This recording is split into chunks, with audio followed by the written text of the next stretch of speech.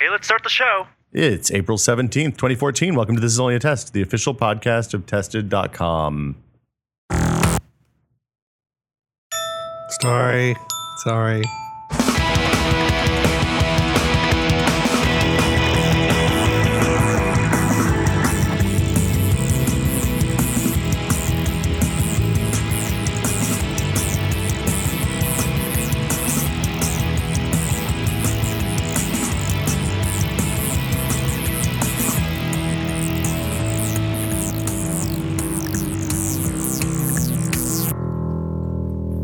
I'm Will Smith.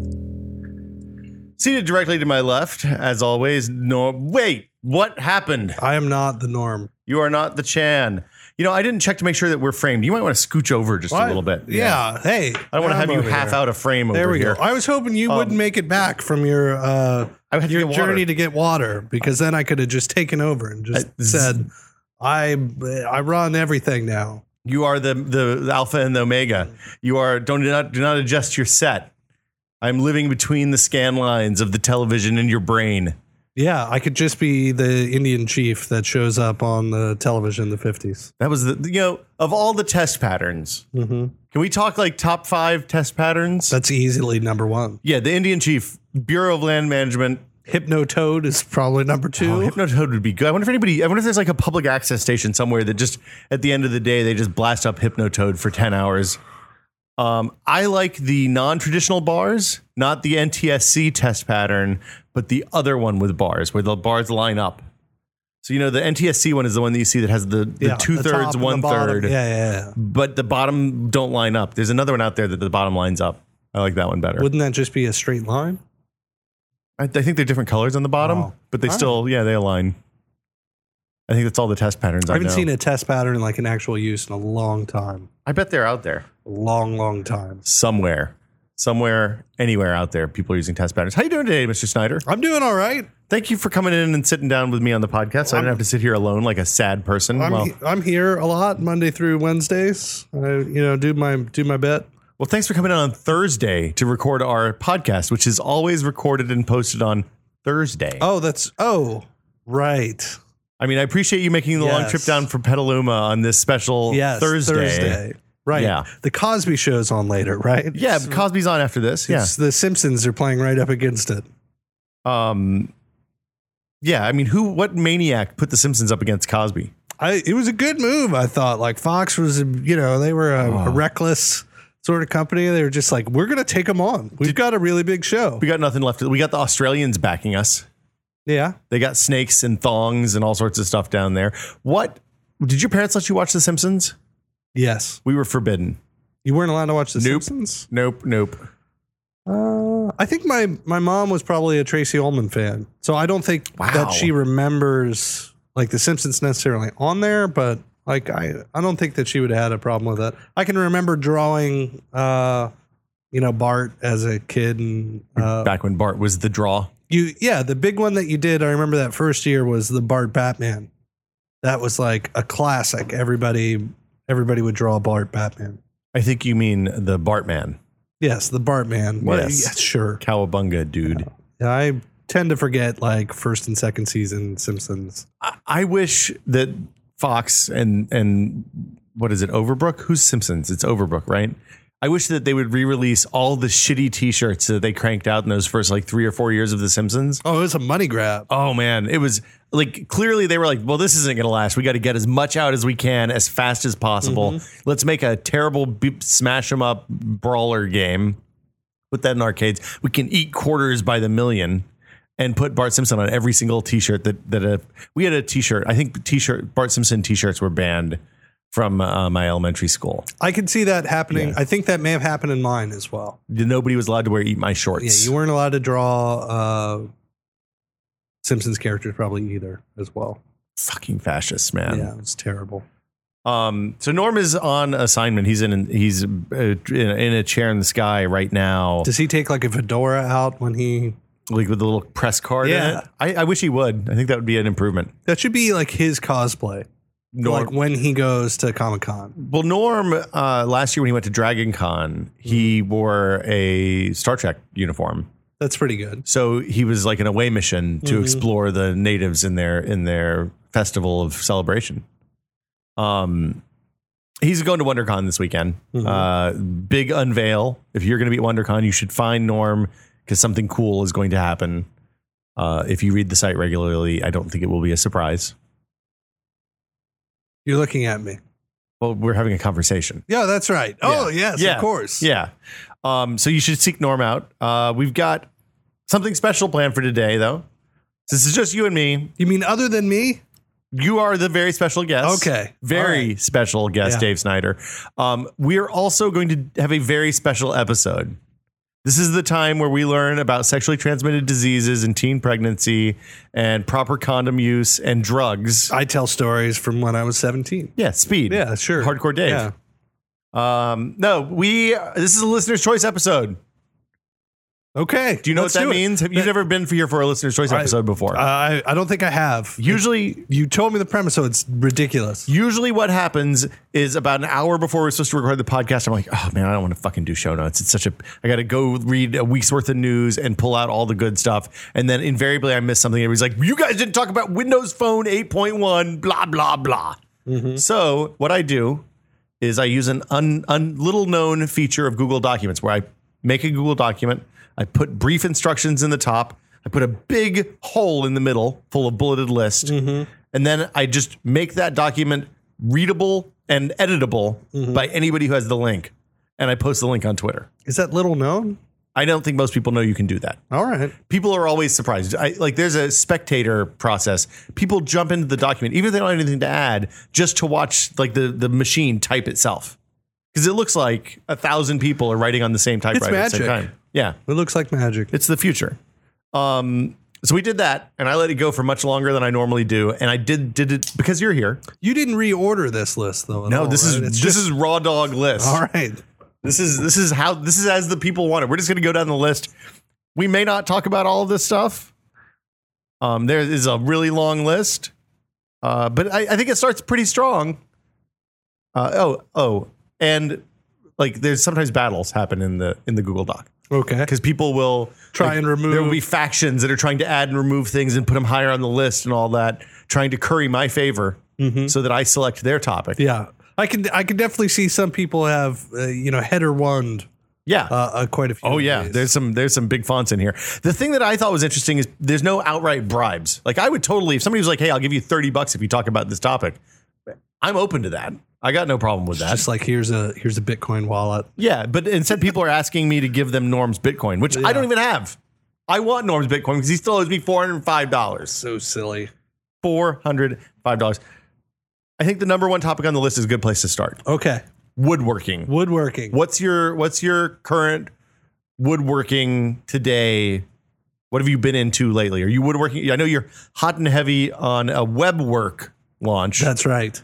Webhook is something's happening soon. Yes, there is. The woodworking at home is actually kind of slowed down, mostly because my work life has kind of sped up. The other bad part was I got another dog, which why on earth did you do that, man? I love dogs. I don't know. Dogs too. I always feel, it's pretty rare. I feel that somebody gets a second dog, especially right after usually you get the second dog when you're worried about the first dog winding down. Yeah, everybody's like let's cushion the blow. Soften the blow, with the kid.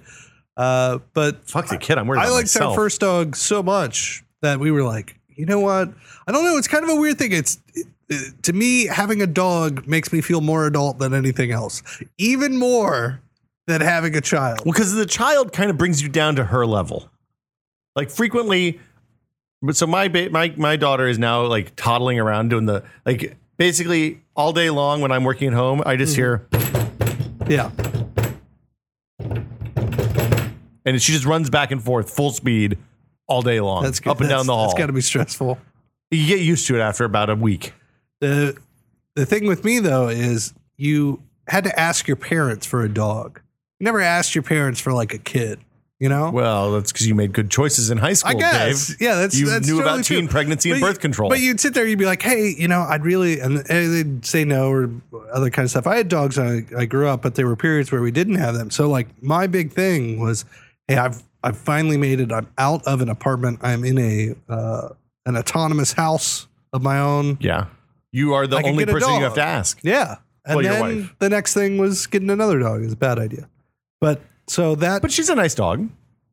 She's okay. yeah, no, she's a great dog. Yeah. It's just you get a compounding factor with dogs, especially puppies. Like if you get another puppy, you're just. And Dean's barely out of puppy himself. He's like he's a high functioning teenager. Yeah, he's pretty wild. But so that's kind of slowed my woodworking down. My next projects that I'm working on specifically are going to be a coffee table and a end table that I'd like to get to match. And I've mostly just been designing it, sketching it in like a little notepad. Gonna do like an inlay or anything on the top? Anything fancy there? The top that I'm going to do is I'm going to do chevrons. Ooh. So I'll cut them at. I made. I guess I do. You have a chop saw, like a miter saw? I just made a miter sled. Okay. For my table saw. Adam has one of those, and he showed me how to use it. It is the best. Yeah, you just throw it on. It's at an angle, and they come together perfectly. Makes me feel much less like I'm going to lose a finger using that thing too. Than like a miter. Yeah, like than just using the sled, the fence. Yeah, the fence, the little tiny one they give you is ridiculous. I don't know why anybody would do it. So yeah, I made that sled. It only took me a day. I think I got the design from the Mere Mortals guy that does all his woodworking out of Marin. Yeah. So he's on YouTube or something. He's right up by you. He's in your part. Which is it's great. The thing that I love about his videos is they're all Steve Ramsey's his name. The thing I love about his videos is they are all like just in his garage, and he has cheap tools.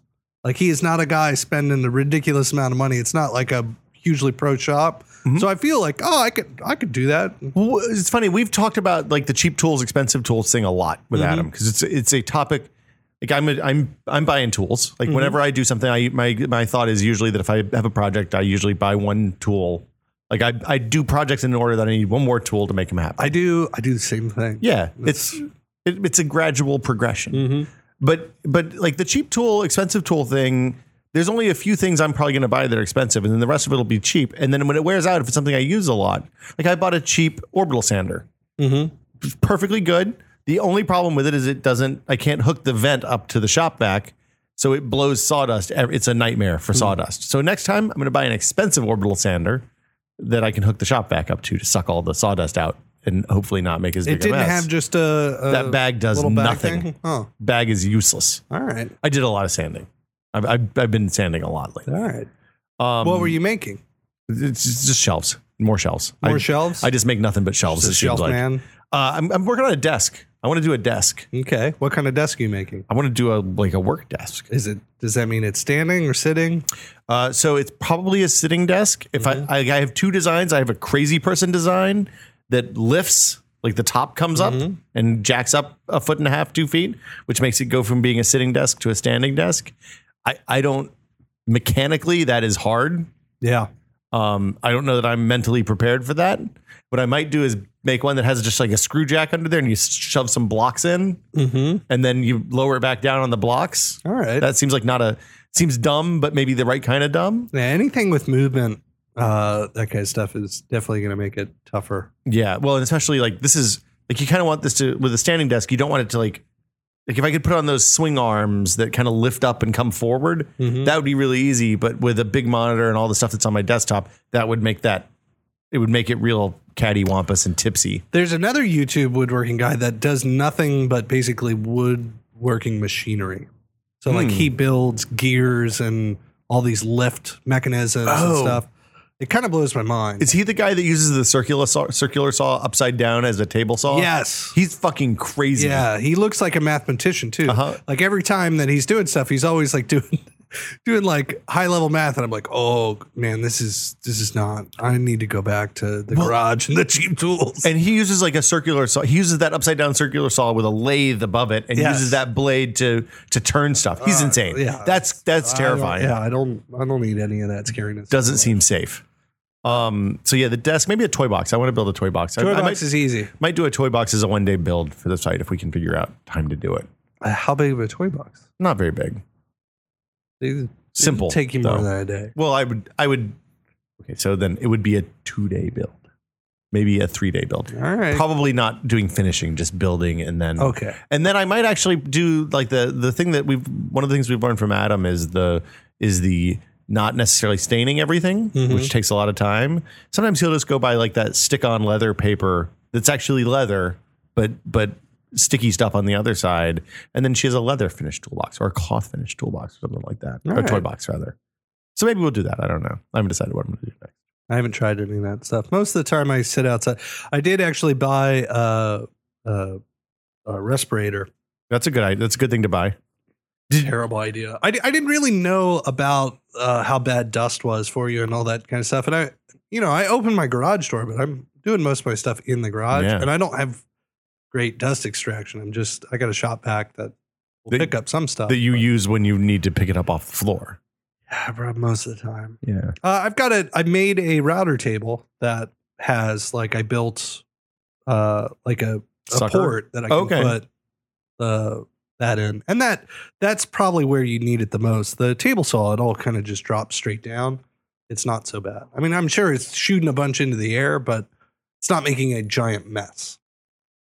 So the respirator was nice. The sanding is where you get into real trouble because then you have not just the wood, like the fine wood dust, but you also have the fine particulate grit that they use to make the sandpaper with.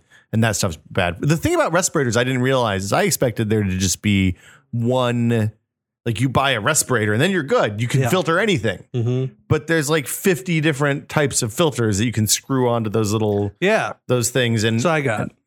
Which filter did you get? 90s or 100s, I think. The 3M ones, they're pink. I have one for lead paint. Yeah, I got for that. I have one for like attic insulation, like blown fiberglass insulation. Oh man, what do you do with that for? I had to go up in the attic and put insulation up there a few months ago. You put up there? It's not hard. It just takes time and it sucks. It's and gross. I didn't. Gross. But I bought that and then I didn't realize that I didn't have blown fiberglass. I just have like blown cellulose because we live in California where nobody really uses real insulation. So I didn't. You don't really need it too much. You need some insulation. Everybody needs some insulation. It's good for actually the heat, probably more than the cold. This is just like dad's talking now. What kind of lawnmower is that, Dave? So we're making it our way through this list. Yeah, pretty fast. We've knocked down number one. What's your feeling on Dave Lang, sir? Do you know Dave Lang very well? I know Dave Lang. I mean, I've met Dave Lang multiple times at PAX and at the Detroit Bum stuff. He's a large man. Yes, he's good. He's a good goofball. Like I like a good goofball. I like anybody who works with the press that kind of just doesn't give a shit, you know? So that's always been my impression with him is he'll just kind of show up and be like, I just want to hang out. There's a few guys that'll actually do that.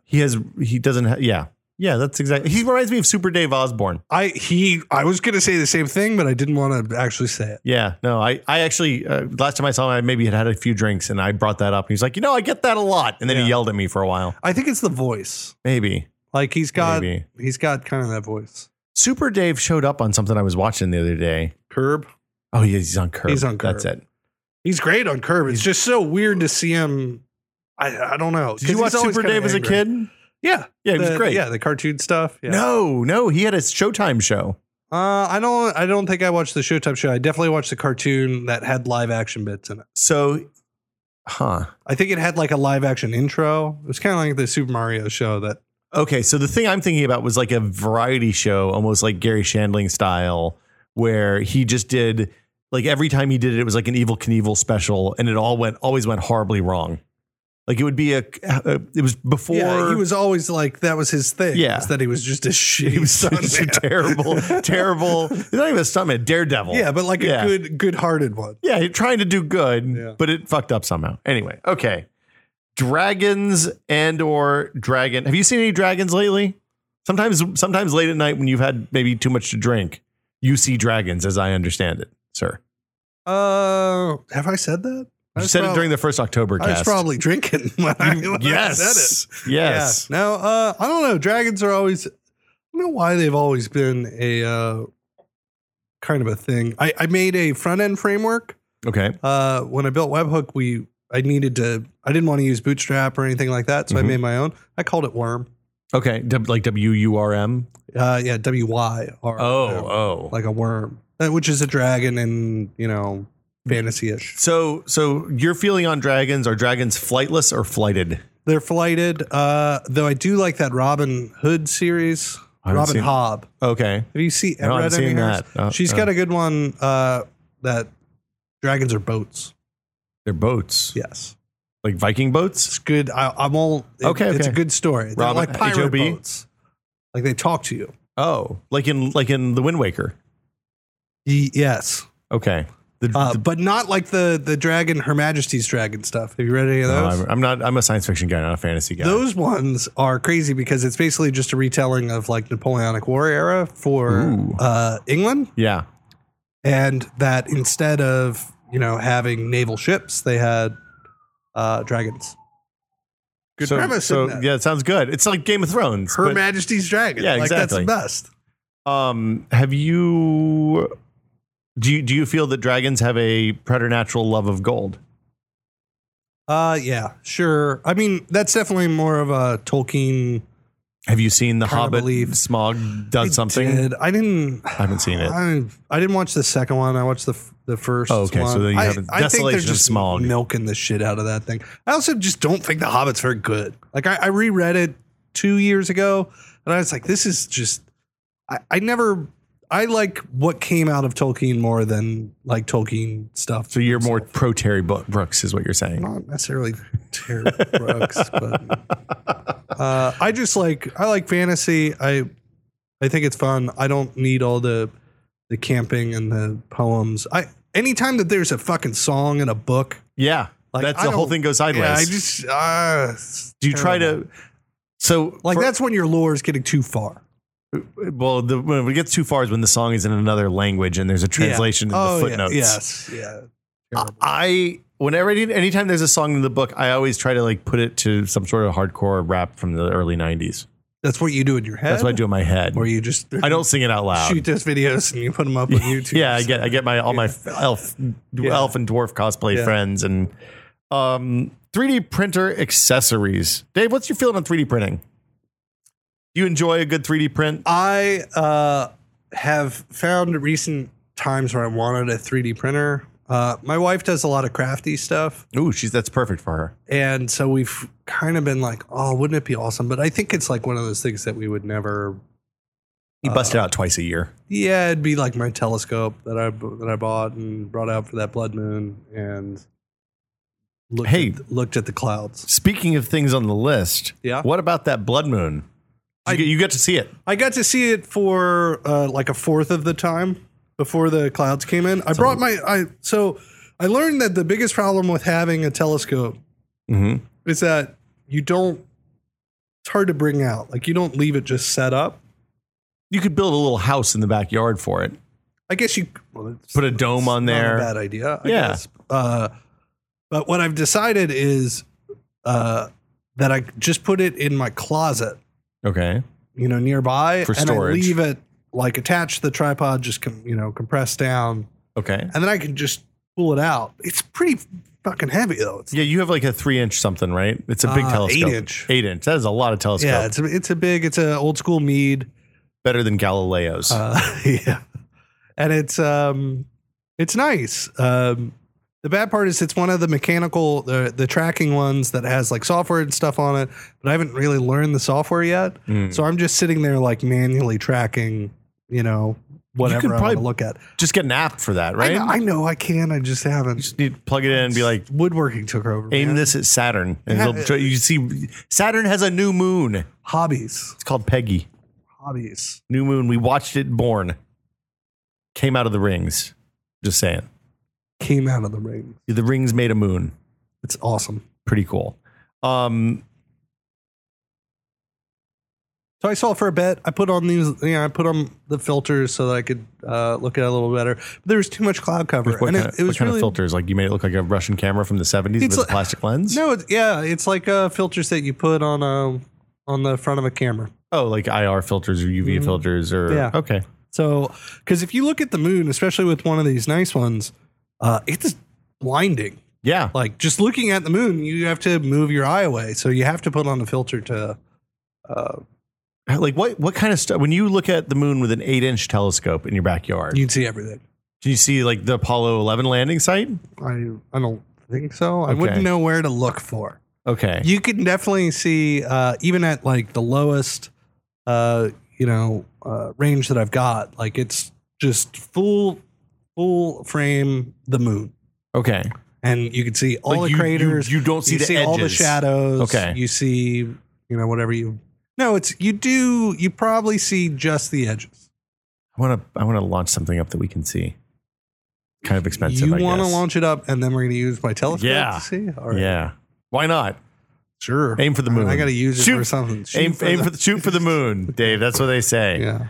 Aim the telescope at the moon. Yeah, and then shoot it with a laser, and we'll etch our names. But I like this idea of me trying to get into astronomy more. When I was a kid, fascinated me.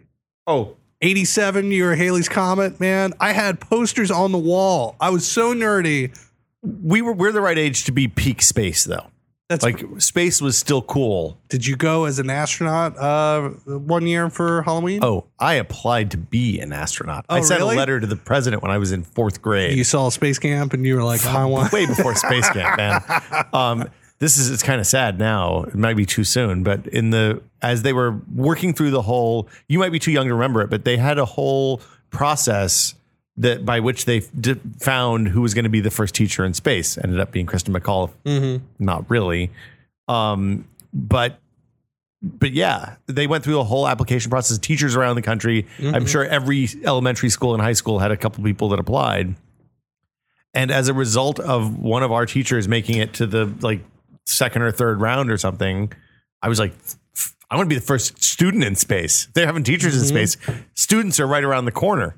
So I applied, got a nice letter back from the president. That was the other thing I would draw a lot at just space shuttles. I just make my own space shuttles. I used to love, I think we had one science class when I was in middle school that was great, where our project was basically just like, you need to figure out what would you do if you wanted to get across the galaxy. It was just kind of like a free form. It's like Google X. Go design your own, and so I was like, I think I had designed some spaceship that had fusion explosions behind it. Okay. That would That's catapult a thing. That's a real thing. Yeah, that would catapult it forward. Project Orion. Yeah. You was like, you have your centrifugal force. Yeah. Spinning wheel in the middle. Okay. It's great. And I made models.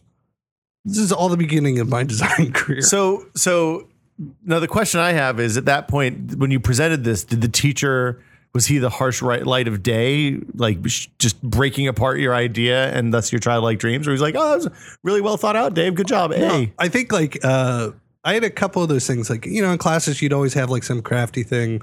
I took Latin at the time, and I remember rebuilding from scratch out of foam board and wooden dowels and stuff. I remade the Temple of Apollo. Wow.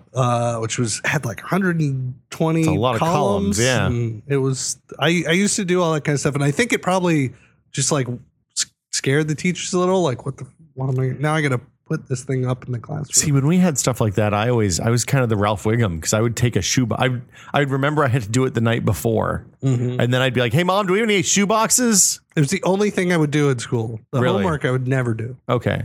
So this is fun. The class before, but that kind of stuff. Class before is a good move. If you can pull that off. Oh, I did it all the time. It's basically like credit default swaps of homework. Mm-hmm. Yeah, I was always terrible at the diorama stuff, all the model building. I made a working lock one time. Oh, that's cool. Like a shipping lock. Held water and everything. That was pretty impressive. I did a state competition for a balloon powered car. Like you hook the balloon on the top and it blows out air out the back? It blows out the back, then the competition would be how far it could go. I 3D printed a turbine that you can hook a balloon up to and use it to power your car in the future. I should have used something like that. Yep. I did well. It was mostly I put a kind of like a straw. Oh, so you limited the outflow. Exactly. Yeah. So it would come out super slow. And I also pointed the straw down so that it was pointing against the ground a little bit. So finding the angle that was right. So you get a little bit of a backlash. That's right. Okay, ground effect. I go to College Park at the University of Maryland and hang out with all the other nerds. It's like the MIT of Maryland, the Massachusetts Institute of Technology, or the Maryland Institute of Technology. Yeah, whatever they really had. fucked that joke up, didn't I? College Park was not a good town. It's a weird town. It was fun. That's all the stuff that I liked when I was in school. Hated all the Math. No, I was fine in math. I just didn't like doing all the homework. It seemed like a lot of busy work to me. That was always my objection. I could crush the tests and then I'd be terrible on the white kid from the suburbs. Who does better at tests than that?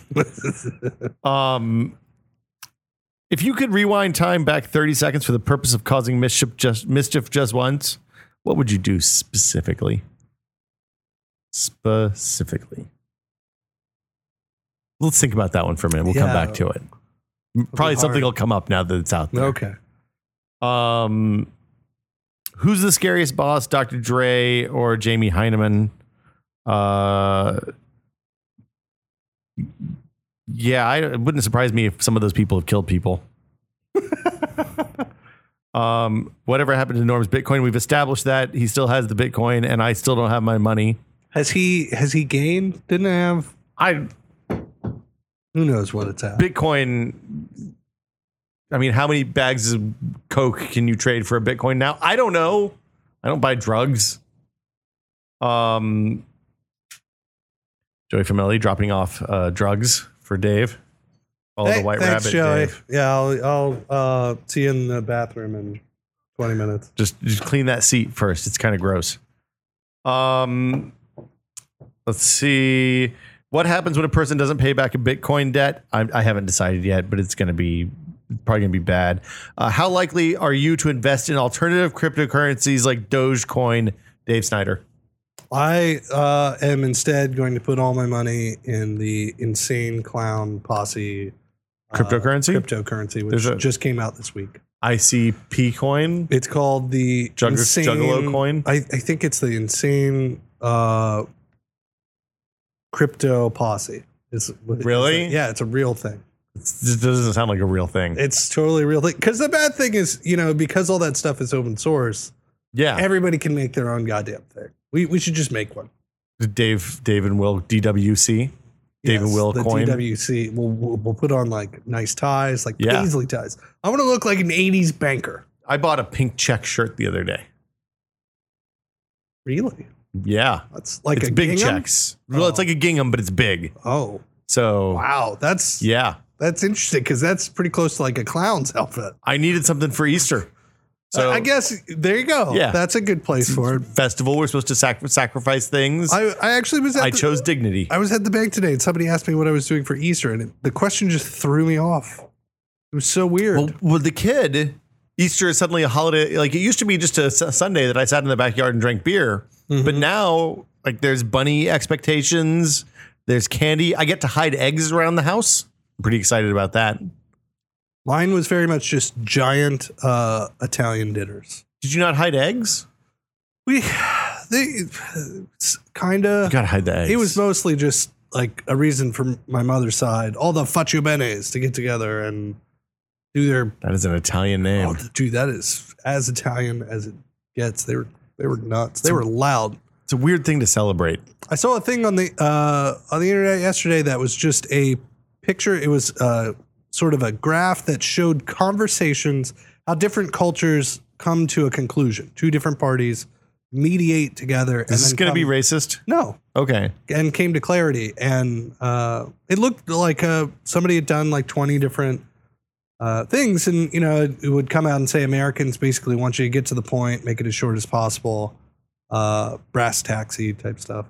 And Italians, it was just like use verbosity of language. And then like have a middle point, then use more verbosity of language. Like it was the most easy one that had come out of it. Huh. And it was basically just who did this? It was a guy who wrote a book, and so he published actually the graphs that he made for this sort of discussion. It looked legit, and it was definitely super interesting. Kind of talked about how English people will start with small talk and lightly move into the conversation. Then how people will make compromises or bluffs and kind of neat. Who are the bluffs? That means lying. Chinese cultures where like Hong Kong specifically was, I think, a lower level of bluff. They were quicker. They just wanted things done. Like speed was an important thing. So it was kind of really sounds interesting. Yeah. Swiss had one where it just, I think it basically the end conclusion is like Swiss is the best way. Really? Which I guess I just assume is like that's what they kind of assume. It's like, aren't we glad that we're Swiss and that we've never been invaded. We got nice banks and chocolate. Yeah, it looked and neat. Beer. I thought it was a pretty interesting. I don't know how he got all the data. I just liked looking at the pretty graphs. He just went to 4chan, looked up by IP. Yeah. OPSEC. That's really big, but I don't know what it means. Dave, do you know what OPSEC means? Is that space in EVE Online? I think OPSEC that's means nullsec, right? Yeah, that's where you're either totally safe or completely fucked. I can't remember. I think OPSEC is a open platform for security. But it also can mean operation security if in the military. See, one of the challenges with Listener's Choice is people have to give context, because if they post something vague, we can just talk about whatever we want as long as it fits in that framework. So we could come up with an acronym for OPSEC that is, something, but we have plenty of other things to choose from. So I'm moving on, charging on. Do you guys, hey Dave, are you a computer programmer? It's a loaded question. Yeah, sure. You can write. I code pretty much all day. Yeah. I mean, you look at, I have open source projects that are out there. Sure. You're a programming designer. Yeah, probably a designer that codes. Is what I would say. You make designs and then you can wire up you can make the HTML. These days, I just start with the code itself. I don't use Photoshop hardly ever anymore. Probably best. I've seen a lot of bad things happen in Photoshop. It's real okay. It can happen. It really depends. A lot of people like Alexis still uses Photoshop quite a bit, and he can code his designs. So it's a good starting point for him. Where me, I'm normally under the gun trying to build things in the shortest possible amount of time. So hey, you have 3 days. Make me tested. Sure. All right. I think that's how the conversation started years ago. I'm going to leave the hating of England, Australia, Texas, and parts of Asia to another podcast. Also, the pooping in the novelty pooping stories we'll leave behind. What about, did you play Square Enix? Sony sold off all 9.5 million shares of Square Enix, according to this document that was written by users posted to the internet.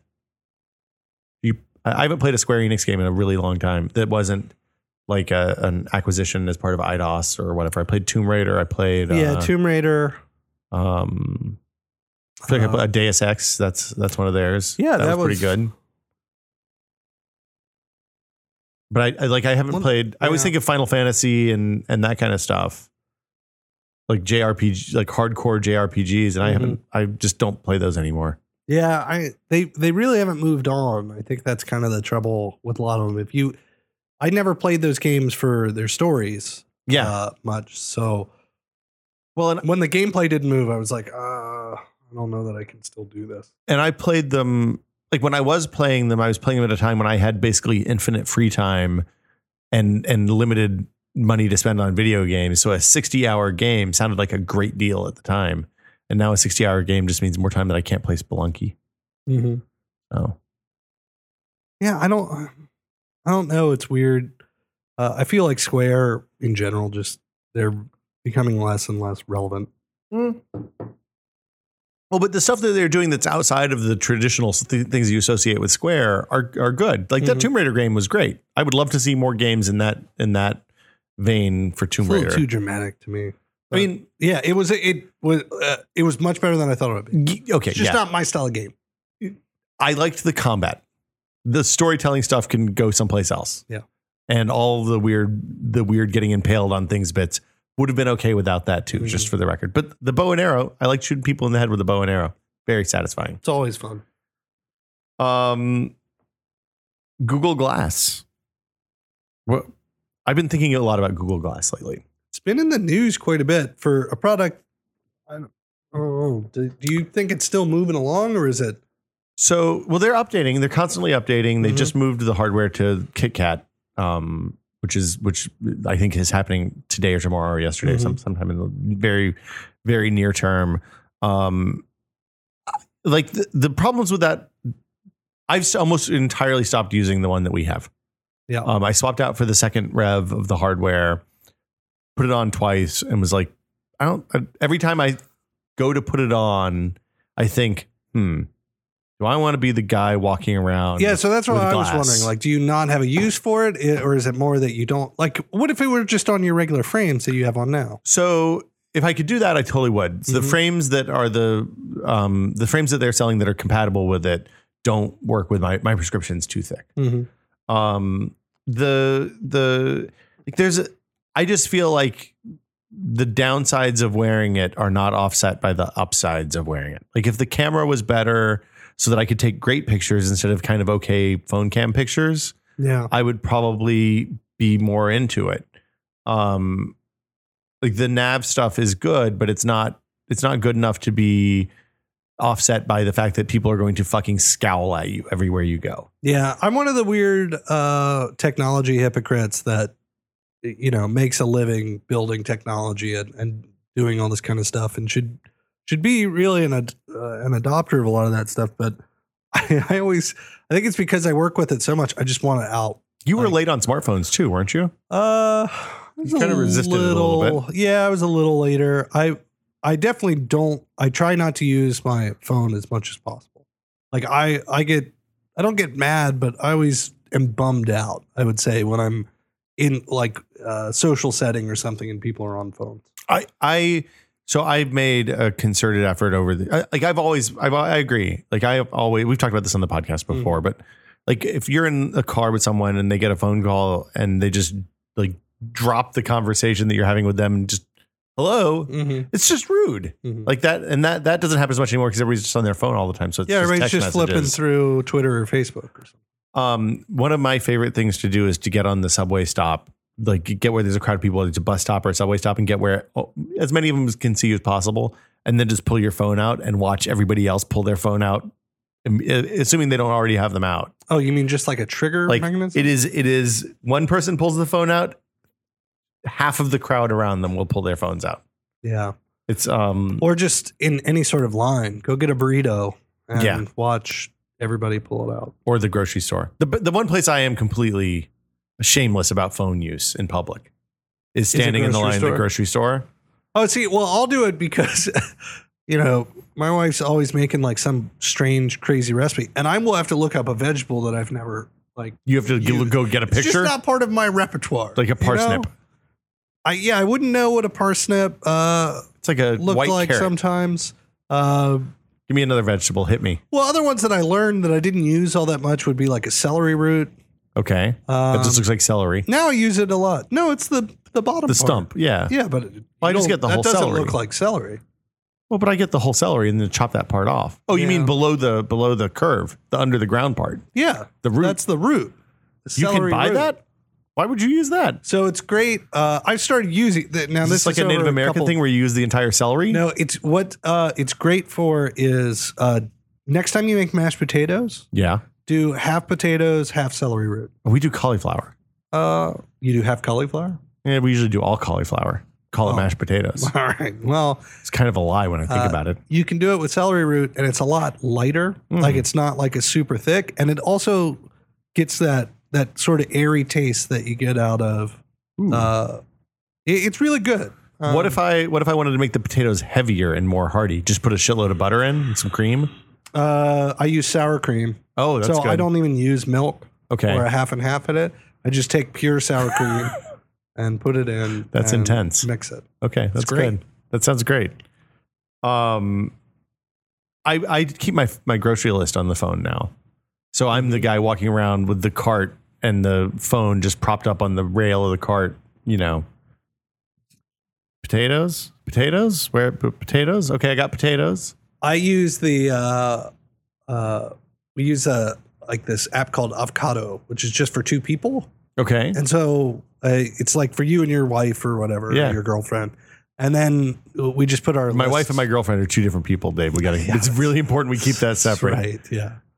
Sorry, honey, I'm going to be late for podcasting. Yeah, I'm podcasting real late tonight. Be sweaty afterwards. Gross. I'm not. Yeah. It's cool. I'm allowed to make that joke because I made that exact joke. My wife made that joke at me yesterday. Which joke? But that's what's happening when Jeff is podcasting late. Oh, because I am on Jeff's schedule. Oh yeah, which means that like Jeff doesn't really have a great schedule a lot of times. He lives his life outside of the norms. Yes. So he just, sometimes he'll end up at, pick me up at 8. Sometimes it'll be, 6. You're like the forgotten child. I'm okay with it. Right now it's fine because I can just sit and code. When I was in elementary school, one time my mom thought my dad was picking us up and my dad thought my mom was picking us up. Mm-hmm. We both got left at the school. Did you have a trophy? It would make it just like a movie if like you were just sitting there when they came and picked you up. I'd won the school spelling bee. Yeah, you're like, you guys missed it again. Neglected. I'm going to go and tell you, I milked that one most of the way through college. That was that. Mm-hmm. If you make that mistake as a parent, you got real problems. Yeah, they can use that against you. Should we talk about podcasting? Like this podcasting from the car thing. This show, you and Jeff have a show, or Jeff has a show. Jeff has a show. You're the guest on. Yeah, I'm probably like the sidekick on. I would say. Okay, you're the Ed McMahon. Yes. Yes. Andy Richter. You are correct. I listened last night on the way home. Oh, really? Yeah, I realized I could get on a Mixler. It was a bad in the car. show yesterday, I feel. I thought the sound quality was pretty good compared to what I've heard in the past. The quality's fine, but there was lots of dead air. We were both pretty tired. Sometimes, and Jeff had just come out of the podcast, which is... Sometimes that doesn't stop him. No, but he just come out... As somebody who edits the podcast regularly, I'll tell you that editing the podcast is the bad part of podcasting. Yeah. Because otherwise it's just sitting around talking. Yes. You don't scratch yourself in inappropriate areas when you're having the conversation. The fun part with Jeff, too, is he's always got like the whatever Sirius station is playing the randomest thing at the time. Sometimes there's audio mix issues with the background music. Yeah. Sometimes the music's a little hot. Yep. You can't tell exactly what's going on. But that's part of the fun. Did you make it? Were we pre or post Outback? Oh, you stopped at Outback? Yeah, we stopped at Outback. So, and we actually shut it off, which is normally we don't do. We normally will take it into the food establishment. But we were like, you know what? We're kind of tired. Like, let's just go have some fun at Outback. Recharge. Yeah. So when I got to my house, this will tell you the difference in our relative commutes. Mm-hmm. So when I got to my house, you were just saying, I'm going to text my special lady friend and see what the dinner situation is. Oh, yeah. So I was still in the city. You were still in the city. You were talking about people with pink hair and stuff. Oh, yeah. Dude, that was wild. It's a 22-minute commute for me, door to door at that time of night. I'm just thinking about the outfit. It was a great outfit. I'd never seen anybody use a scooter as a fashion accessory. It was pretty amazing. It was a hot pink scooter. I wish you had a picture. Hot pink hair and a hot pink purse. Pretty amazing. And then just leather. Black leather, all the rest of it. Yeah, okay. It was just weird. I pictured it in my head. Yeah. And you're in the Tenderloin. It's always strange. Is this the Outback by our old office? Yes. The one you used to take Kessler to? Or I've taken many. You've taken many people to that Outback. Yeah. Okay. I've been there a few times. Yeah. Okay. That Best Buy's gone. Really? Yes, it's closed. So much of the first year of tested stuff came from that Best Buy. It's empty now. I think we were probably their primary customer. The flip cameras from the condom pool video, they came from there. The condoms came from that Walgreens. Norm and I walked into a Walgreens over there and asked, we had to get them to open the condom case. Together. Both of us. Awesome. We were holding hands. Yeah. I think there's nothing more depressing than a closed Best Buy. It's for some reason worse than a Blockbuster because it's just huge and they take the tag off. But there's still, I'm sure you still read Best Buy where the paint faded everywhere else. Yeah, but the big tag that's the hallmark of those. Oh, the blue thing? The yellow. It's a yellow tag on a blue thing. So, but that's always just a big giant thing. And so, yes, you have the outline, this paint outline of where the tag used to be, just giant. That Best Buy was that was the Best Buy when new consoles came out. I was pretty sure that you could go to that one and probably get them the day of, because nobody would bother going there. Yeah, no. It seemed like a good place to shoplift, I was guessing. And that's also where I got my DJ Hero 2 controllers. Or just sit and play video games all day. Yeah. It's not a bad way to play. Not a bad way to live. Somebody asked a question about emoji, but since it's in Google Docs, I just see 2 squares. So I'm going to assume that one is poo and one is the frowny dog. Okay. You have an Android phone, so you don't get to experience the wonders of emoji. Emoji always is, it's so weird to me. It's everywhere. I can never find the one I want. It's on like GitHub, which always surprises me. I saw in Target the other day, I went to Target with the baby. I saw the in the dollar aisle, there was a sheet of stickers that were just emoji stickers. It looked like they lifted them straight from iOS or, whatever your GitHub source for emoji is. But I can never, like I said, I can never find the one I want. I'm always like, I want the poo and the toilet, and they should be next to each other because you're going to want the poo and the toilet together. Yeah, I feel mostly just when I'm typing in small boxes, all I realize is how often I use the same words. Shit, fuck, piss. Not necessarily that. Just, sorry. I say the word just a lot. Like you just have to, I think, because most of the time I have to explain how something works. It's this simple. You just have to do this. Yeah, you do. Yeah.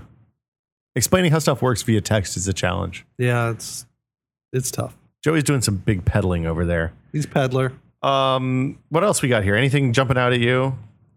People are asking about wrestling. I don't know anything about wrestling. I'm not huge on. I used to follow the wrestling. Have you looked at that their app thing? It's kind of interesting. I talked to Jeff a lot about it. Okay. Seems awesome. I would love it if you were into wrestling. Yeah, my hobbies are already. I have no problem. Like, I like wrestling. I wish that I could get into wrestling, but I just don't have time. Your peak hobby. Yeah. Yeah. There's too much wrestling. Less hobbies. It looks like they have like oodles of stuff there. And I think they said they got 600,000 subs or something like that. It seems so it's interesting. It seems like they've done pretty well with it. Like most people have said that they like the service. It's a pretty decent deal if you compare it to, renting or purchasing. Pay-per-view, yeah. Yeah, just WrestleMania alone. Yeah. Let's see. Hashtag Smite is on here. I don't know what that means. What would get you? Hey, Dave, what would get you to switch to Android? I am already on Android. I made the switch a long time ago. Done and done. I actually can't. When I go on iOS these days, I'm one of the people that kind of thinks that they've gotten a little worse. You think you mean as they've added features or with the new iOS 7 design? No, I just think that some of because I used it, my last iPhone was an iPhone 3, which would have been like 6 years ago. Yeah, but like what was the version of the software? Oh, you probably got iOS 4 and then, but iOS 4 ruined the iPhone 3, if you remember. So to me, like weirdly enough, I think a lot of the limiting factors have just been the single button mechanic of iPhones. You mean the home button or the single button that's used kind of for everything? You mean the fact that there's no back button? Yeah, and meaning that you have to double click and do all these sorts of things. I weirdly think that the Android stuff has just kind of had a little bit of a leg up with some of that stuff, and mostly just because their actual their home screen and stuff is so much better. I feel like a better experience than an iPhone home screen. Well, just the fact that you can put information you want with the widgets is good. Because that's the thing for me. I'm not like a huge app user. I want it for mail. I want it for maps. I want it for a couple like podcasting programs and Twitter. Yeah. And the New York Times. And that's it. I don't play games on my phone. I just use it as a device for either when I have some time to kill or I need to contact somebody. So I like just being able to set up that home screen and tweak it like I would a desktop on a computer. It's like active desktop all over again. Yeah. But like the Google Now stuff, I mean, I don't use any of that.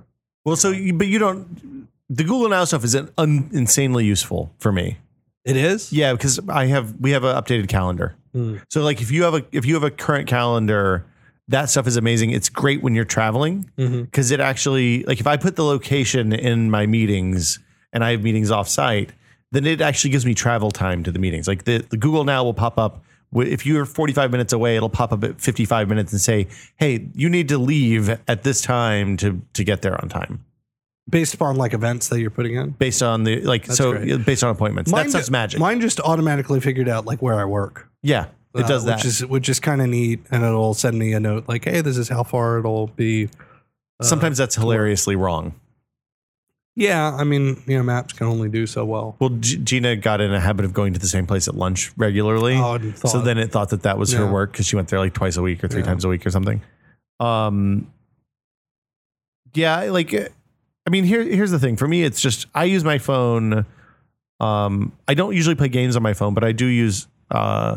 It's mostly the same stuff you said. Nav, calendar, communication, email, email and text and Twitter. And I do a fair amount of like web browsing. Like it's the thing. I mean, I always have a Kindle app or something on there so I can grab whatever. If I'm stuck someplace, I can read, pick up my book where I left off. But honestly, and this sounds super dumb, but the thing that's holding me here is the Twitter clients.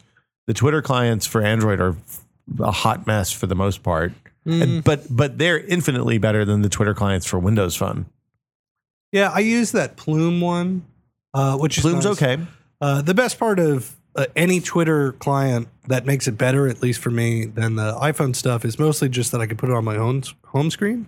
Right. So for me, it's just that I don't need to like move through like an app window, click on the thing, wait for it to load. Tapping on stuff is so hard, Dave. No, it just takes a while. It's exhausting. Like all I want to do is like click it open, check to see if anybody sent me an @ reply, and that's it.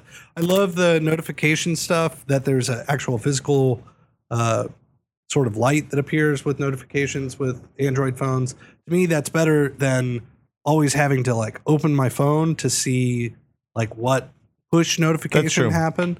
Because I can just see my phone. It's like, oh, there's something that I need to sort of adjust, and I can change all the notifications to, have it do whatever color or whatever it needs. Honestly, the stuff, like the thing I found over the years is that I'm much better off by turning off notifications. So I turn off notifications for almost everything. Yeah, I don't get email notifications. I get email notifications for like 5 people. I get text notifications. I don't have any notifications on Twitter. I don't have any notifications on anything else. On Twitter, which I don't get. I mean, I do. DMs are on. Yeah, you're right.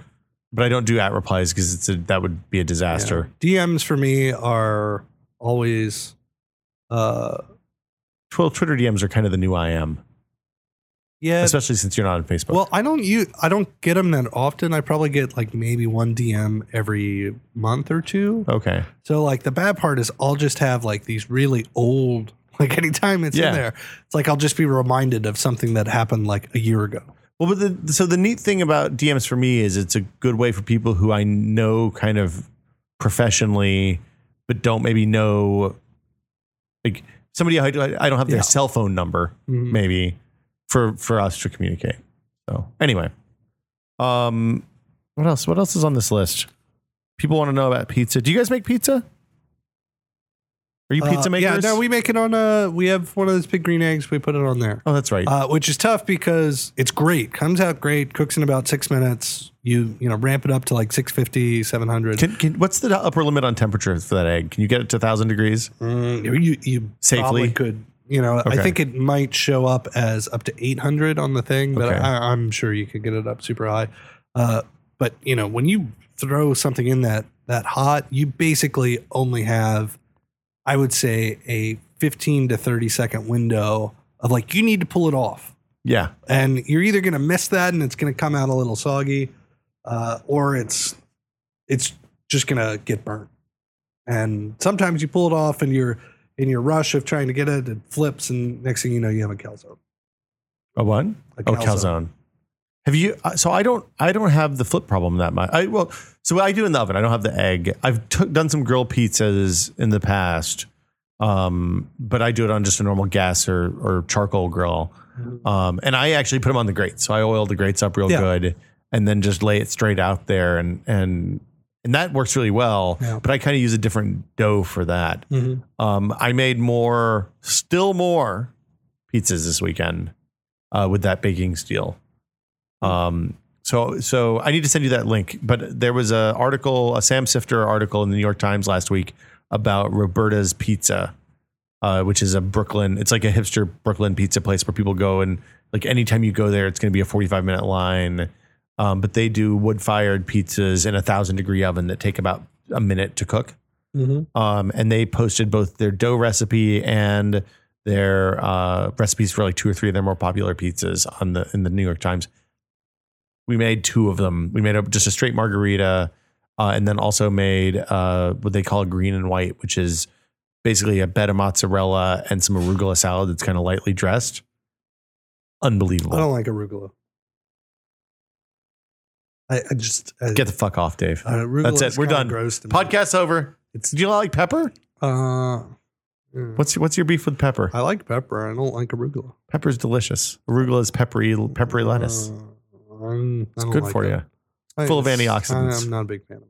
Okay. Well, there's nothing I can do to help you then. I saw here something about the Ars Technica Steam sales thing. Yeah. So I had some. Did you read this? Yeah, I did. I read. What's the pitch? What's their takeaway? That 37% of games that are bought on Steam aren't played at all. Counting like free to play stuff. Just games that are in. They basically said, "Hey, look, we took a methodical random sampling of the profiles that are actively available and looked at how often games were played and all this kind of stuff." The problem, and knowing that data pretty well, because we had to do all the achievement stuff for Giant Bomb back in the day. That data isn't the best. Like it's kind of it's pretty misleading. I would say, all you have to do is look at your own profile and be like, I definitely didn't play that amount of, game or these types of things. Anything that has a launcher, that's pre or post game is always going to like Borderlands 2 has a launcher. You're gonna get a lot of those because people forget to shut down the launcher. Dota has Oh really? Well, Dota has its own like massive environment that's not the game itself. And so Dota showed up as like the most played game by a factor of 3 more than any other game in there. Well, so the other thing I was going to say is they didn't start tracking time until after TF2 was released. Right. So that was brought as an update in the article as well. That kind of showed that kind of stuff. I just, data that you're getting from those kind of sources, I would always look at them and look at them more as curiosities rather than hard data. It's a novelty. The Steam, specifically the Steam data that comes through their API is not. It's just suspect. It's not suspect. They're doing the same thing for all the games. It's just a kind of I always thought it was like a half thought out system that they created for it. They could have done a whole lot more with it. But you were on the kind of the bad end of that too. Oh yeah, absolutely. Yeah. But like anybody who had to compile that data had to go through those same methods for it. So I just, there are definitely games on Steam that I played, like huge amounts that don't show up as being played because some of that data is not there or it got lost. Like even on your client is what you're saying. Yeah. Yeah. I know I have more time in TF2 than they list, but part of that is because most of that time was before they started tracking time. Yeah. So yeah, I thought it was an interesting story though. Yeah. Oh, absolutely. And there's definitely I definitely have a hoarder mentality with Steam where I will frequently, if there's something that I think I might play later and it is $5, I will buy it. Yeah, I'll do the same thing. But so I played an hour of Remember Me, which seemed great, but then I didn't play it for 2 weeks and I've forgotten how to play it now, so I'd have to probably start over. I just got that off of it was on PlayStation Plus. Oh yeah, so I picked it up for free. Yeah, it's worth playing. It seemed really fun. And the price is exactly right when it is free. What books are you reading? What are you reading? I am reading The Wind-Up Bird Chronicles, which is a Murakami book. That was my best mini. What? Huh? Pretty good. Yeah. You need to roll up your shirt sleeves though. Yeah. Well, yeah. Get the guns out. Get it a little darker. Yeah. I read 1Q84.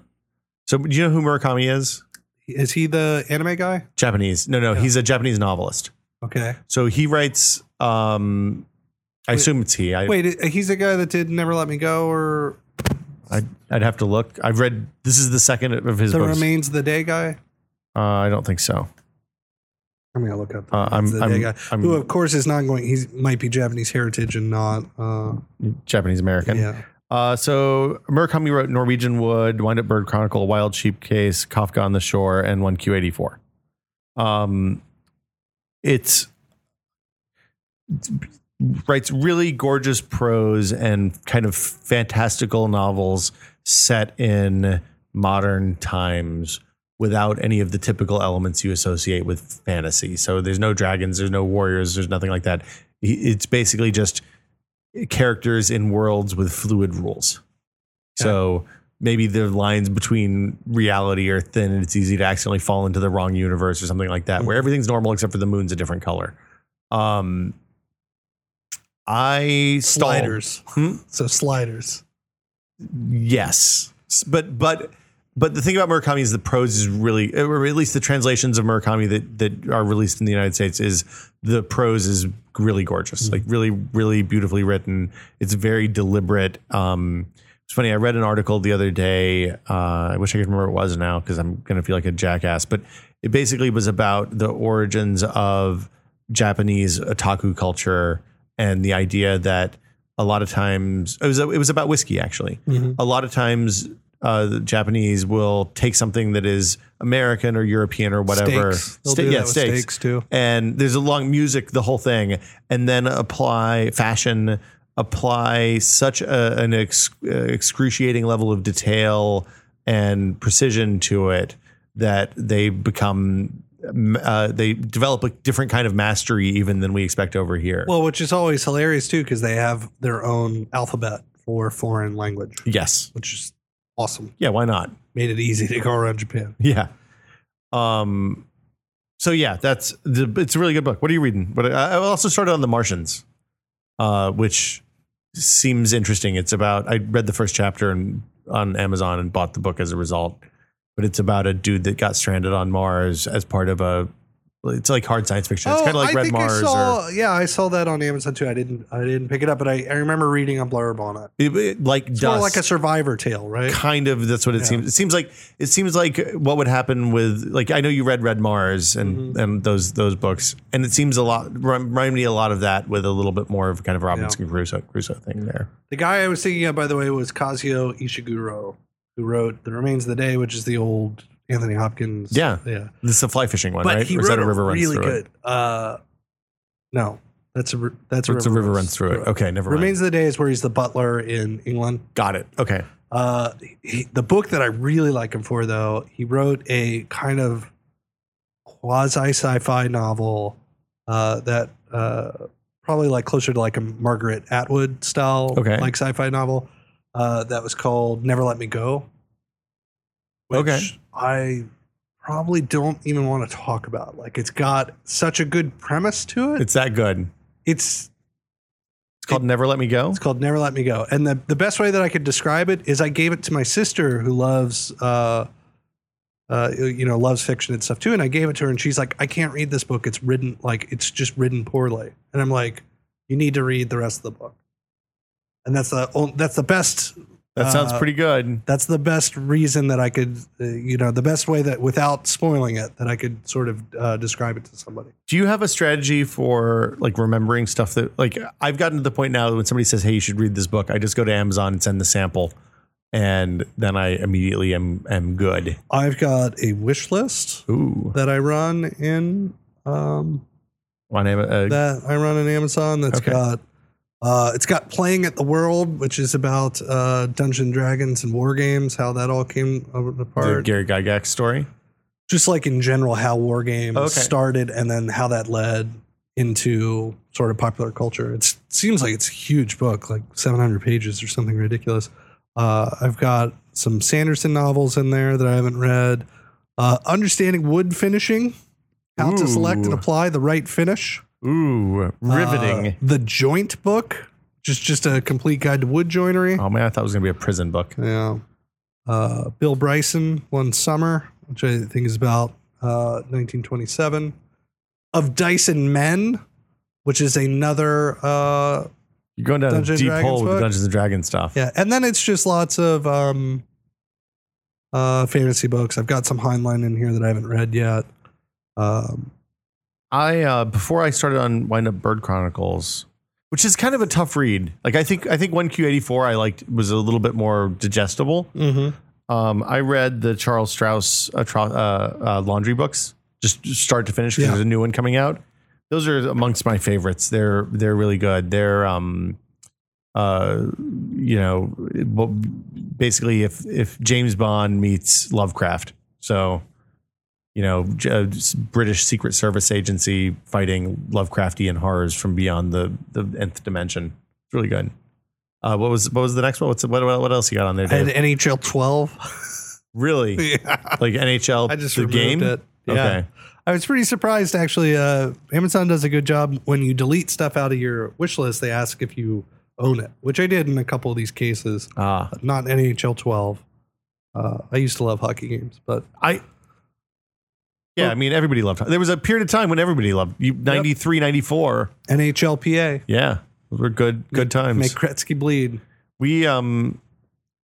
I had a league that ran like 4 seasons on the Genesis. Same cartridge. Good times. I can remember getting so good at the move in that game that I could easily get like 100 points. The one touch? The in out. Oh, yeah. You go in towards, you pull out, and then shoot in the corner. We always did the one touches. It was like a one touch contest. You know, how much can you hit? I'm going down this list. There's a lot of stuff here. Did you see the Snoop Dogg thing? What's the Snoop Dogg thing? So Activision, you know how in Dota you can buy announcer packs and you can hear like the Bastion guy? Yep. Right. They're doing the same thing in Call of Duty, but with Snoop. All right. So if you play Call of Duty multiplayer, Call of Duty Ghost multiplayer, I think today you can buy a pack that replaces all the announcer voices with Snoop saying stuff. When does the Bruce Campbell Army of Darkness pack come from the whatever the zip files of Duke Nukem 3D? Nope, you got to pay for it. Isn't it amazing, like all that stuff that we just had like regular? They were so commonplace. Like mods, I want to say even back then were more commonplace. As a use than they are now, and now it's just weird. Like when there were only a limited number of multiplayer shooters, everybody's attention was concentrated on 1 or 2 games, right? So if you think about it, in like the Quake 2, Quake 3 days, Unreal Tournament came out and that got a lot of attention. But for the Quake and Quake 2 time, there wasn't really another multiplayer shooter. You weren't playing Blood. This might surprise you. I played a lot of those build games over modem. So me too. Yeah. We would play head to head with other people. Yeah. But never online, never with more than one person.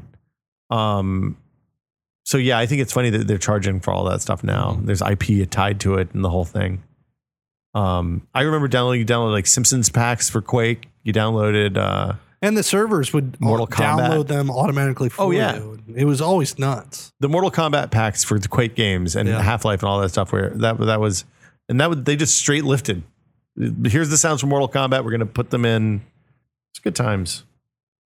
Somebody asked about Zojirushi and webhook brand synergy opportunities. You have a new Zojirushi. You didn't bring it over here. I do. It's okay. You told me to, I told you, I was like, I really want to get, I wish Zojirushi made this type. And specifically what I wanted was a Zojirushi that had stainless steel in the middle of it, because the old one that I had was painted, so it would get a little dirty. I wanted one that, the other thing was I didn't actually use the flip cap. I would just take the cap off and drink straight, because I wanted like a heathen. I wanted a gulp out of it. But when I do that, it was just straight on metal, and it was kind of pointy. Abrasive, to your mouth. So I was like, I want one with the plastic lip, and you're like, they have one of those. I was like, what? And it was basically just that it's on page 3 of Amazon when you will search for that stuff. So at this point, just to be clear, you originally were the originator of the Zojirushi recommendation. Yeah, I was. I love. You were like, this thing is magic. You should test this. I was the person because as a coder, you always get, you'll get in your zone. And you'll just forget. Oh, that's right. I bought coffee this morning. Yeah. And so I always had the problem where I bought I had coffee. It'd just be a full thing of coffee that I would remember at 11 in the morning. And it would be cold as and gross. I'd still want the coffee. Yeah. So I could never have it. And then I started using that stuff and it was great.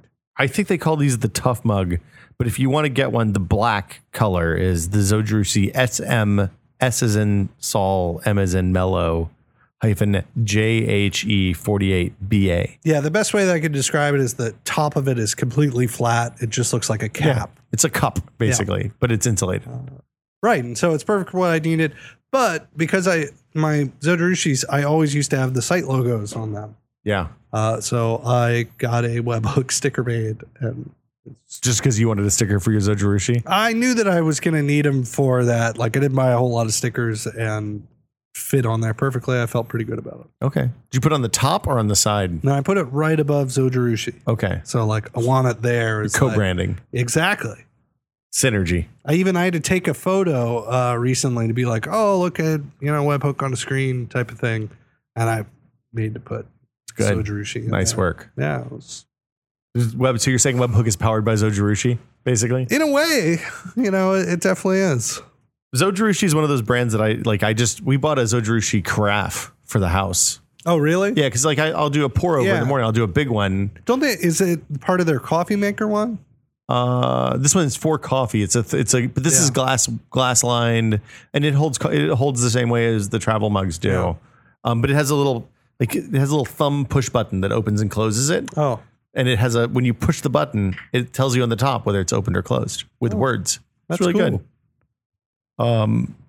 My feeling on pants is that I am pro pants. Yeah, I hardly ever wear shorts. It's never hot enough here to wear shorts. Yeah, I also just it's weird.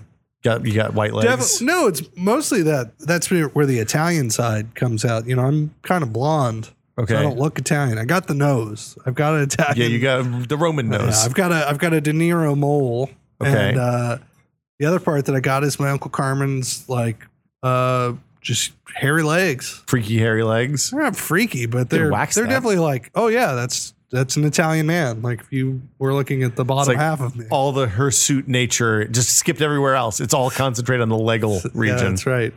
I own 2 or 3 pairs of shorts. I wear shorts. Like I garden. When I work on the tomatoes, I wear shorts. It's what you do.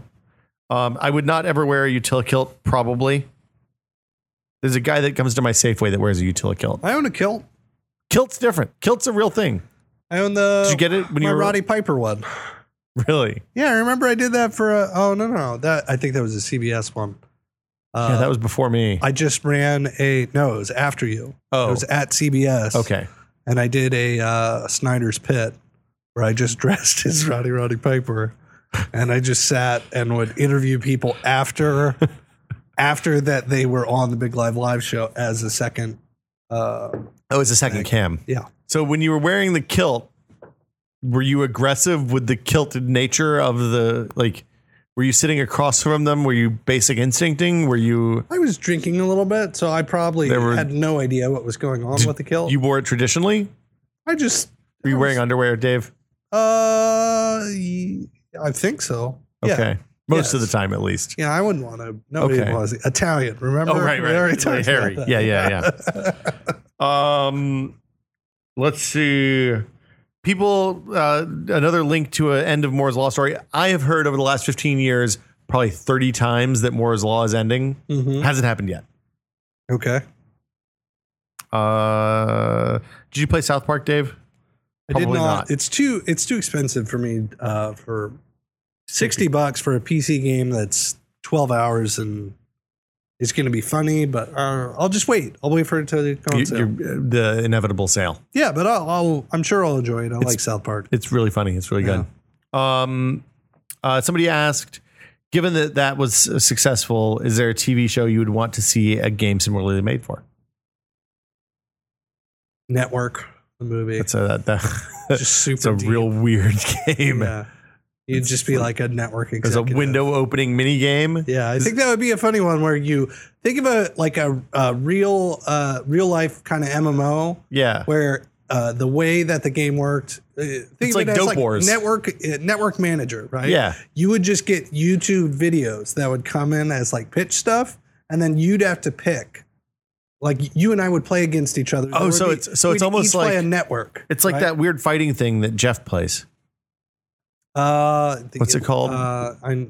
Salty Bet. Salty Bet. Yes. So there are two videos that come in. We put them up, and then like they're both new, and you come back a week later to see which one gets more views. It would be like Fantasy Network, yes, where we each we had a budget that we could spend against certain things. I emailed this to yourself or something. Yeah, this is a good idea. It is a good. This is a strong idea. Yeah. This has just been in your pocket all this time. No, wasting time with CMSs and nonsense. Yeah. Could be doing something real. But that'd be great because then like each person you'd role play like a different style of network. So you have more budget that you can put against individual shows, meaning that you can buy like quality, but you have to like kind of make it back. So like I think it would be a interesting sociological study. And it should be like so it's kind of like there's a game that the Idle Thumbs guys were talking about last year called Neptune's Pride.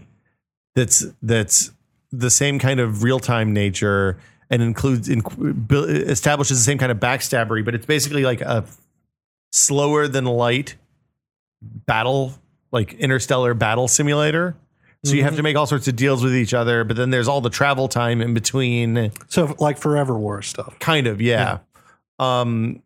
So like but the interesting thing that happened when you play that game with a big group of people is there's a lot of intrigue and fuckery basically, which if you had 4 people playing, Fox, ABC, CBS, NBC in say the 80s when people still watch network TV, it could be real interesting. So I also had one other idea, which I was talking about with Jeff that I want to do kind of under the same vein, is I'd like to have somebody just take the last 10 years of reality television. Okay.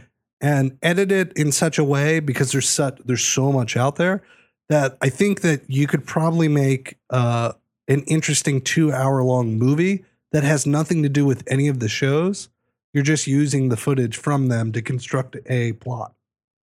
Oh, I think that's totally doable. Yeah, no, I know it's doable. I think it'd be kind of interesting and a good like, oh my God, like it's like a film school experiment almost. Yes. Yeah. Yeah. It's like a long form TV carnage. I'd like to see a Flintstones video game, but not like a platformer. What kind? No. I want to be like Flintstones Inventor, where you have birds and animals, and then machines, like the Incredible Machine, kind of in like an Angry Birds art style. Yeah, well, I would say a Hanna-Barbera in the '60s art style, but if you think Angry Birds. So more like a Scribblenauts style. Or like the Incredible Machine or something like that. So you just have these parts. Just have a bunch of parts. But it's like half shit carved from rocks. Yeah. And then the other half is animals being used in fucked up ways. Yeah. I think it could be really funny and dark. Can't remember enough of the main points. I mean, I watched a lot of Flintstones like everybody else did. I remember he worked at some factory job. No, he worked in a quarry.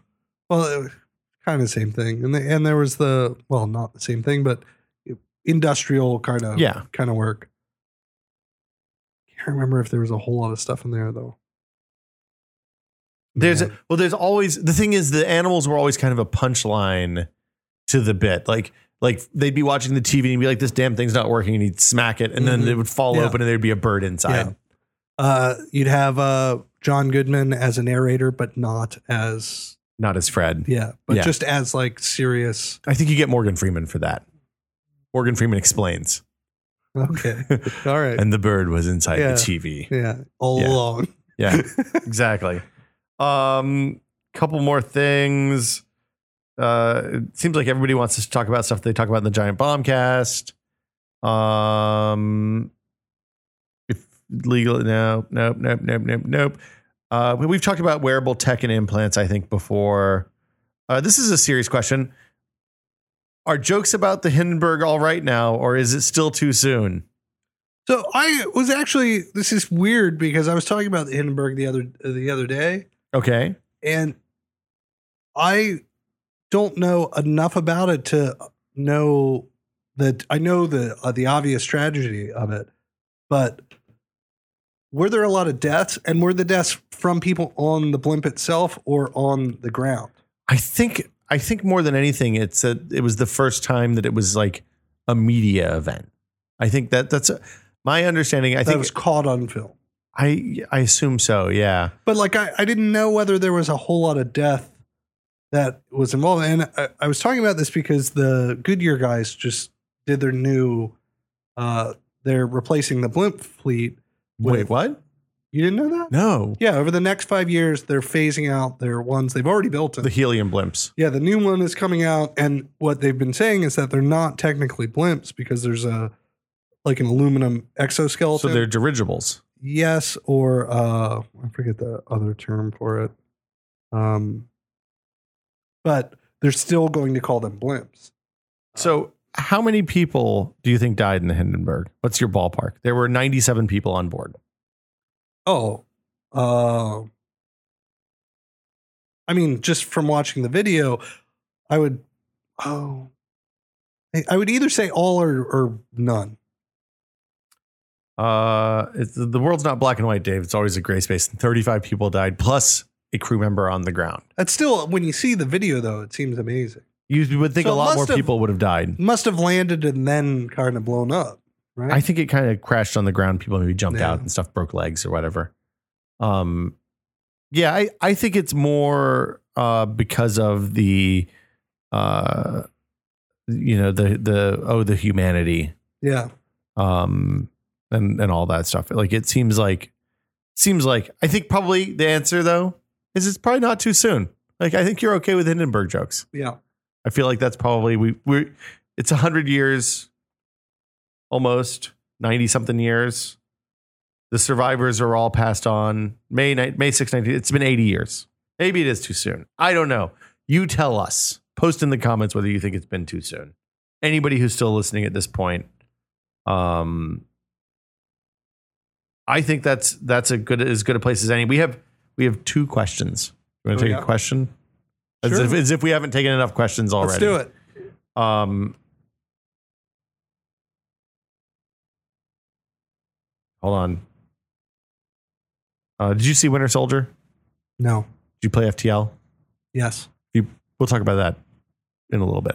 Okay. I'm gonna play some music and that's then it. That was it. Those are the questions. No. The real. I was gonna do. Well, do you want to talk about FTL? Have you played the Advanced Edition stuff? I have not played the Advanced. Then we have nothing to talk about. Okay, I'm gonna play some music. We'll take a question. Emails? Well, but we do the other one. Emails. We don't do emails. We do emails. No. Questions. Boom. So at the beginning of the podcast, when I made everything, I played the wrong one. At first, what I did was turn the volume way up on that. So now it's crazy loud. Mm-hmm. So on Brad saying emails. Okay. Yeah, so that's why it's so loud. I apologize. If you have a question for This Is Only Test, the email address is podcast@tested.com. Keep your questions short. We got a really good question. It was 2 minutes and 45 seconds long. So that could have been like 3 separate questions maybe, but one question, it was too much question. So try again. We also got a guy that wrote in and said, hey, I use Google TV. So of the hundreds of thousands of people that presumably are listening to this every week, one person, Google TV. All right. Yeah. Ryan asks, hey guys, I think it's a safe assumption that you all have smartphones. So I was wondering how everyone curated their apps. Do you have lots of pages, lots of apps, lots of folders, something else entirely? So I've got 3 screens for my Android. 3 screens is a good number. That's the number I have. One screen is just for Twitter. It's just a full page of Twitter. A widget? Yeah, it's a widget of Twitter. The other one's a widget of the New York Times. So both those 2 cover my boredom. My main screen, half of it is just devoted to what time it is and what the weather is like. And then the top is just folders for my most used apps. Most of them there's a music folder that jumps into Sonos or Amazon Cloud Player or Pandora or something. Yeah. Whatever, podcasts. Whatever those are. Yeah, podcasts. And then I've got ones dedicated to each thing that I use all the time. The only app that I use that's an actual like app that's not connected to a different service, like Sonos or Spotify, those are all like not necessarily phone things. Yeah. I use Paprika for my recipes. That app's great. Yeah, it's awesome. I started using Evernote. I moved all my recipes over to Evernote. I can't stand Evernote. Really? Yeah. I used to really not like it. Bloated to me. It's gotten they have trimmed the fat in the last several years. Because the last time I used it, I was like, man, this takes forever to load. Yeah. It's kind of slow. It's a little janky. It's like a bad web app that they made into an app, and now it's fine. I just like pure text. Give me notational velocity or a Simple Note app. Simple Note has eaten my stuff before, though. Yeah. So I stopped using Simple Note because of that. Like I used to pay them and everything. I really liked that service. Mm-hmm. And then I lost about 1,500 words one day. I was like, nope, that's it. I'm done. You one mistake and you lose me forever. Stories in there? Yeah. Mm. Yeah. I know I probably shouldn't write stories in there, but what do I know? I have folders on my desk, on my main screen for crap that I rarely use, productivity, which is like Dropbox and 1Password and all that stuff, Google Docs. And then I have an audio video one and have like, what are your 4 on the bottom? What are the ones that are always there? Chrome. Okay. I've Mail. Same. Yep. Text message. Ooh. And Twitter? No, because Twitter I've got you a have the whole screen, yeah. Can't even remember what that's probably like settings. Okay. But mine are phone, mail, Twitter, and Chrome. One more question. Unmas. Aaron asks, my girlfriend and I just moved into a house with a tiny little baby oven. Since we lease and don't own, replacing it is not necessarily in the cards. This has pushed me over the edge, and I really want to try an immersion circulator. I'm all set between you and the wire cutter on finding the best circulator, but I have a question about the other stuff. What do you two recommend for cookware to use with a circulator? Pots, crock pots, plastic tub, cooler, whatever. What vacuum sealer do you use? I'm looking at a food saver. Anything under $150 that doesn't take a huge amount of space would be cool. And that's pretty much it. So I have, we've talked about sous vide off camera. We have definitely, and I think the most impressive thing that you ever did was you convinced a 23-year-old who doesn't really cook all that much. Oh, because Ian went and bought one. Yeah, I'm like, what? He's like, yeah. I'm like, you barely have pots. You just need one pot. I know, but it's just wild. Like, I think that's the reason that he liked it. Is he's like, oh, this could solve every problem. He's looking at it as a sustenance thing, not as a technique, as a way to maximize your enjoyment. Yeah, exactly. He's just looking at like, I can put a bunch of food in bags and then chuck it in the water and it'll come out and won't kill me. Yep. Yeah, I would say you can use any kind of pot you want. A crock pot will work. A stock pot will work. If you want to get the plastic tubs like the Chembros or whatever, if you want to get metal prep trays, you can do any of those. Cooler works for big stuff. If you get the right immersion circulator, we actually just shot a video for the Sancerre that'll go up on Monday, so you can see that. But that's the one we're recommending now. It's fantastic. The food savers are good entry-level vacuum sealing. I have an 8-inch, I think, or a 6-inch vacuum sealer, which is enough to do steaks and chicken breasts, but I can't fit like a rack of ribs into. So I can do short ribs and stuff like that, but no racks. So there you go. I think you should spend no more than like $40 or $50 on a vacuum sealer. That's my advice. And I guess that'll do it for us. Dave Snider. That was fun. Listener's choice. That's good. I do that all the time. Probably should have edited those down a little bit in retrospect. It really worked out. We were all over. Anything we missed that you want to hit? Do you feel like it looks like we got, quite a few of them. Yeah, I still don't believe that Snoop Dogg thing.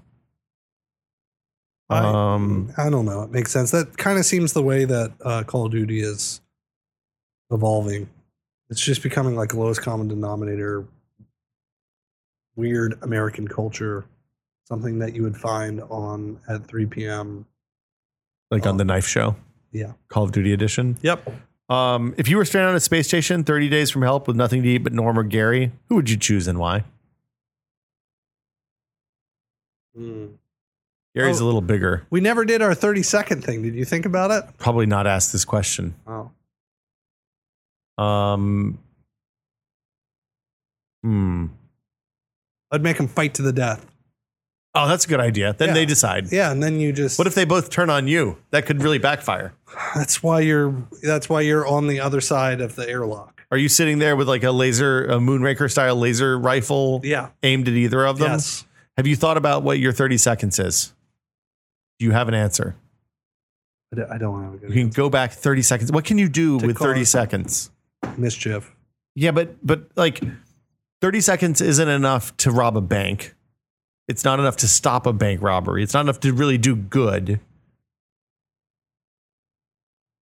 Because you have to be in the right place at the right time anyway. So it's not like I can go back to 1963 and prevent Kennedy from being assassinated.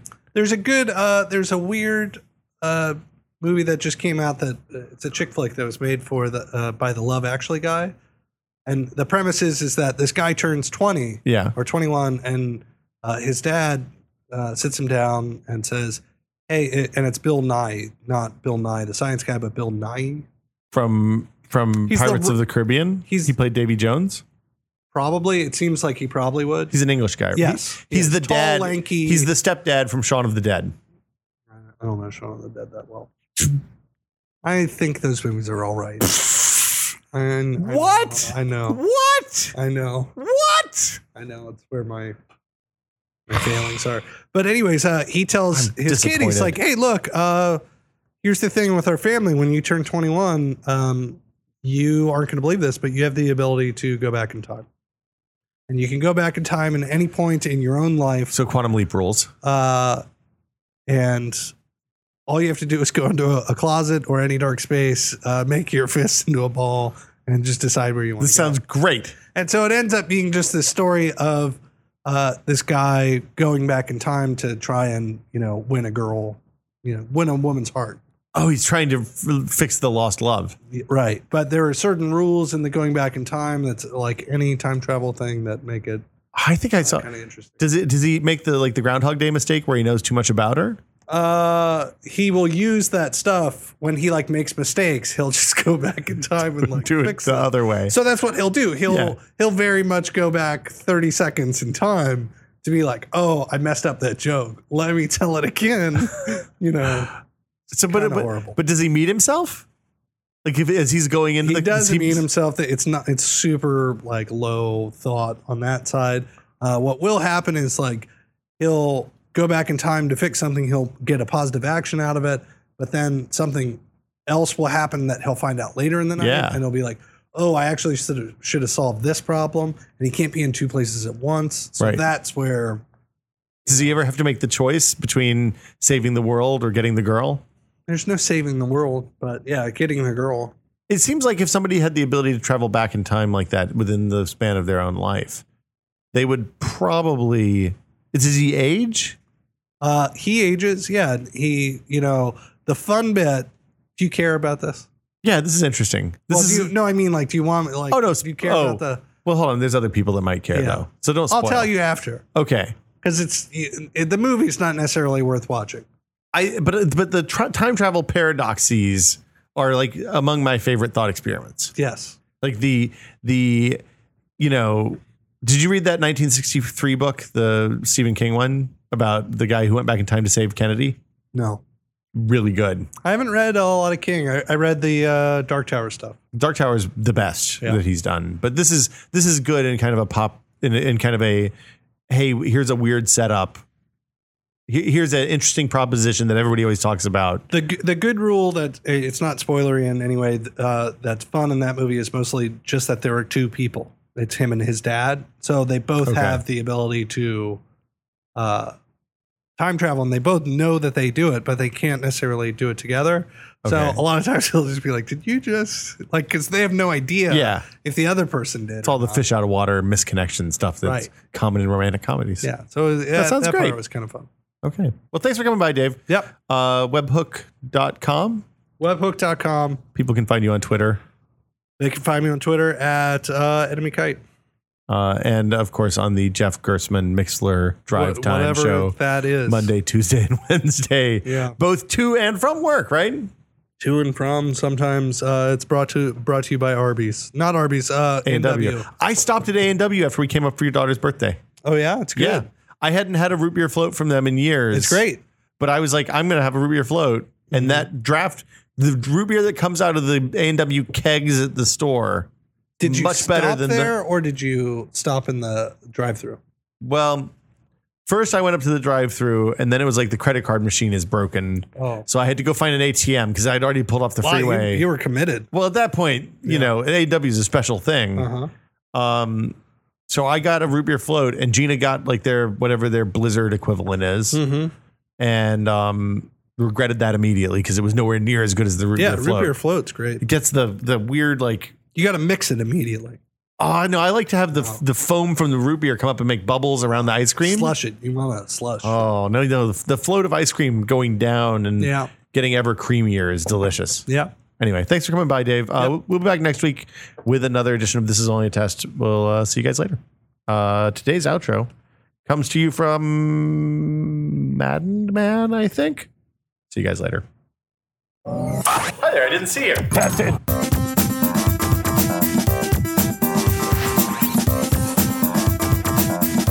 Just to be clear, you're spewing into somebody else's mouth. You might end up in a situation where you're just constantly spewing. Right. And it could go for a while. Which I think would be really fun. It might be really dumb.